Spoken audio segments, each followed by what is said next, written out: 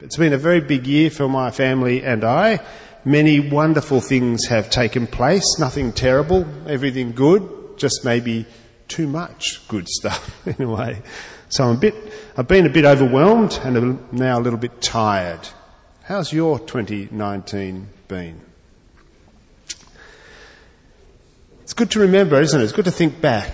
You know, they say with the advent of all the devices that we carry around, and maybe this doesn't affect everybody in the room equally, but for younger people particularly, there is this loss of the capacity to remember things, because the human brain is wonderful and it has so many connectors in it, and the ones that continue to grow and develop are the ones that we use, and the ones that we don't use kind of die off. They're resources that aren't required, so they stop being there. And because we don't really need to remember anything anymore, we've got all our photos on our phone, and we can look up any bit of information we need on Google, and we have all our appointments there and all that sort of stuff. People are remembering less and less. It seems that we know more and we know how to find out more, but we're prone to forget it faster. It's good to remember. It's good to look back and put together again in our mind's eye that which has occurred. This is how we hold on to and honour the past. In fact, it's how we make sense of our lives. And so we see in Isaiah this celebration, a looking back at God's faithfulness. Now, this is not always an easy task for us, because not everything that happens is easy for us to hold in our mind's eye. Some things are difficult, and we don't like to remember them, perhaps. And it's good to recall here, as Isaiah offers his prophecy, that the history of Israel is already littered with traumatic losses, corruption and compromise at the highest level, a crisis of faith that threatened the very foundation of the identity of the people. All sorts of things had happened in Israel. How has your year been? Can you remember? What bits do you remember? What do they mean to you? The paradox of life is that it's not so much what actually happens, but what it means for us that has the biggest impact. For Israel, as they reflected on their checkered history, the important things were not the many ways they dropped the ball in terms of their faithfulness, not their idolatry or the numerous sieges their cities had faced. It wasn't the plundering and desecration of their holy temple or the eventual eviction from the promised land. The most important thing was the fact that God remained faithful to them throughout all of these things. This is what they came to appreciate as their ultimate blessing. And I heard an echo of this sentiment in a conversation I had with Wei, my daughter, a couple of weeks before we went off on our trip to Taipei. I remember recounting to her, we were having some kind of conversation about parental anxiety. And I was saying to her that I was a bit anxious about the trip ahead because I didn't know what would happen and whether it would be a good experience or a bad experience, and it was difficult for me to see a daughter I loved go through a difficult journey. And Wei, who is just unbelievably sensible, and I've asked her if I can tell this story, even though she's not here this morning. She did give me permission. And she stopped me in my tracks and she said, "Dad, we know it's going to be difficult." This is my 12-year-old daughter reassuring me. "Dad, we know it's going to be difficult. The worst case scenario is if Li Jia, her birth mother, doesn't show up at all. That would be devastating," she says. And then she says, "But I've got you and I've got Mum, and we'll be all right. We'll work it out. It'll be okay." And in a sense, you could say it wasn't so much what would happen that was the important part. It's who sticks with you as you go through it that really makes what happens good or bad, in a sense. That's what matters the most. And for God's people, this extraordinary faithfulness and manifest grace of God meant that they had an unchallengeable sense of belonging as God's people. The people could see that their relationship with God was utterly secure. It was not dependent on their own faithfulness.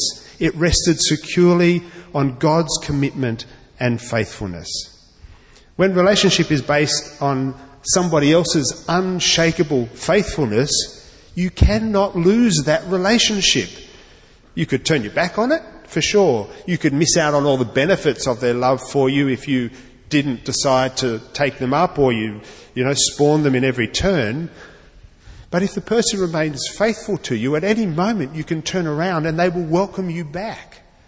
And this is the nature of God's love. You need only turn around and you will discover that you are still loved. And this is an incredible thing because it allows us to have a very strong sense of identity and yet still be welcoming and inclusive. The power of this relationship, God, is its inclusive acceptance of everybody. It's a new kind of community, a new kind of people. Often groups will use exclusion to create a strengthened sense of identity. We know who we are because we are not them. And you'll see this in all sorts of ways, attitudes in everything from immigration to socio-economics, well, we're not from that side of the tracks or whatever it might be, from what suburb you live in.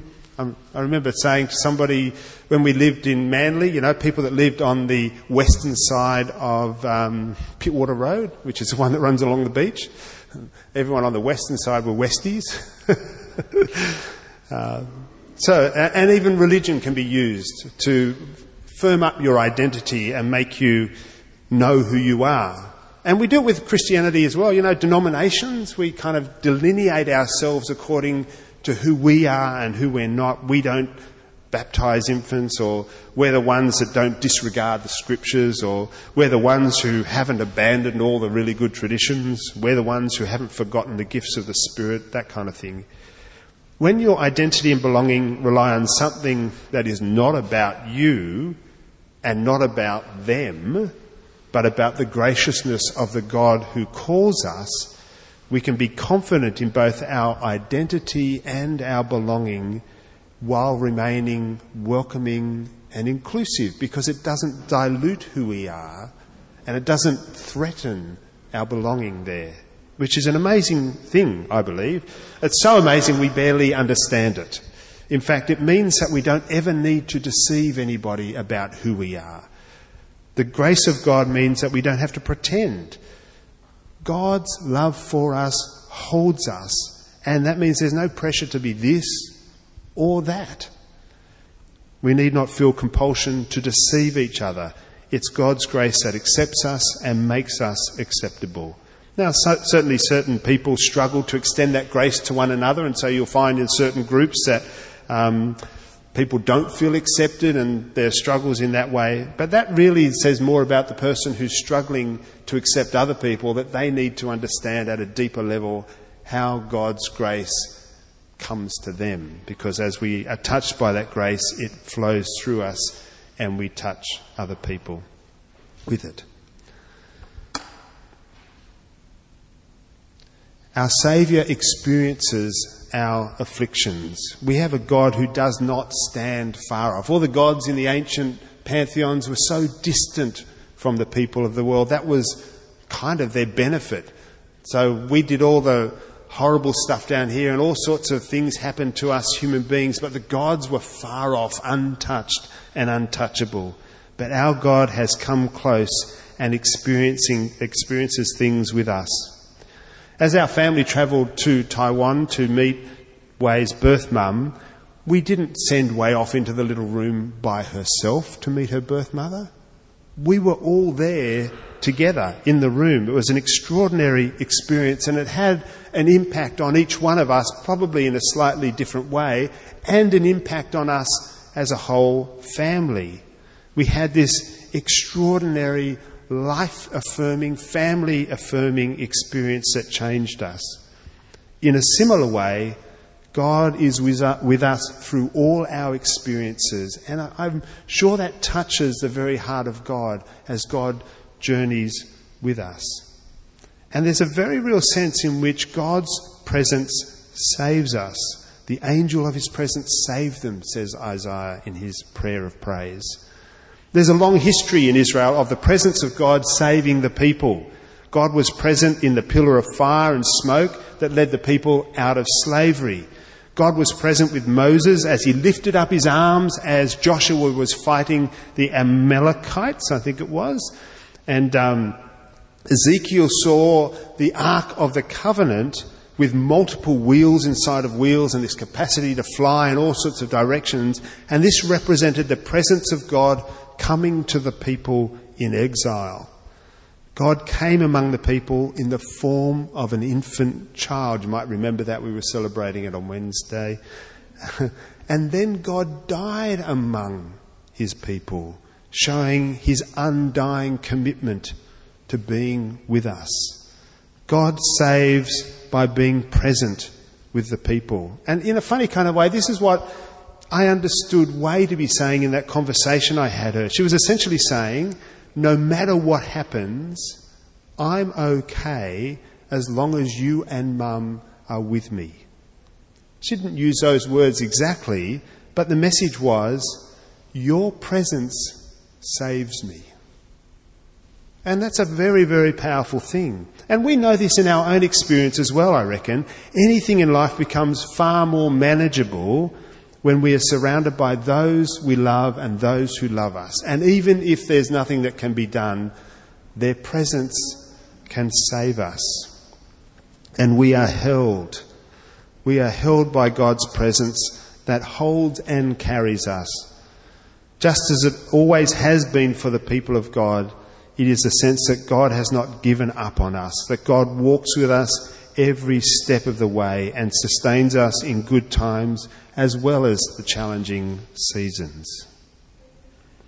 So as we reflect on the close of the year and reflect on all that has transpired in 2019, God has not only been with us at the times of our greatest need, God has also lifted and carried us.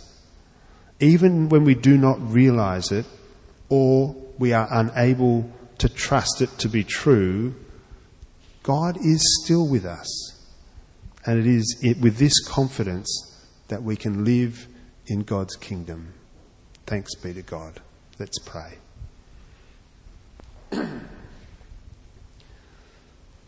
Lord, your amazing love for us forms us and sends us into a world that sometimes seems uncertain or even hostile.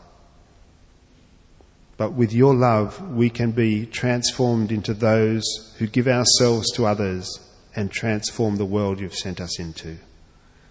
Enable us to do that by the power of your Spirit, we pray. In Jesus' precious name. Amen.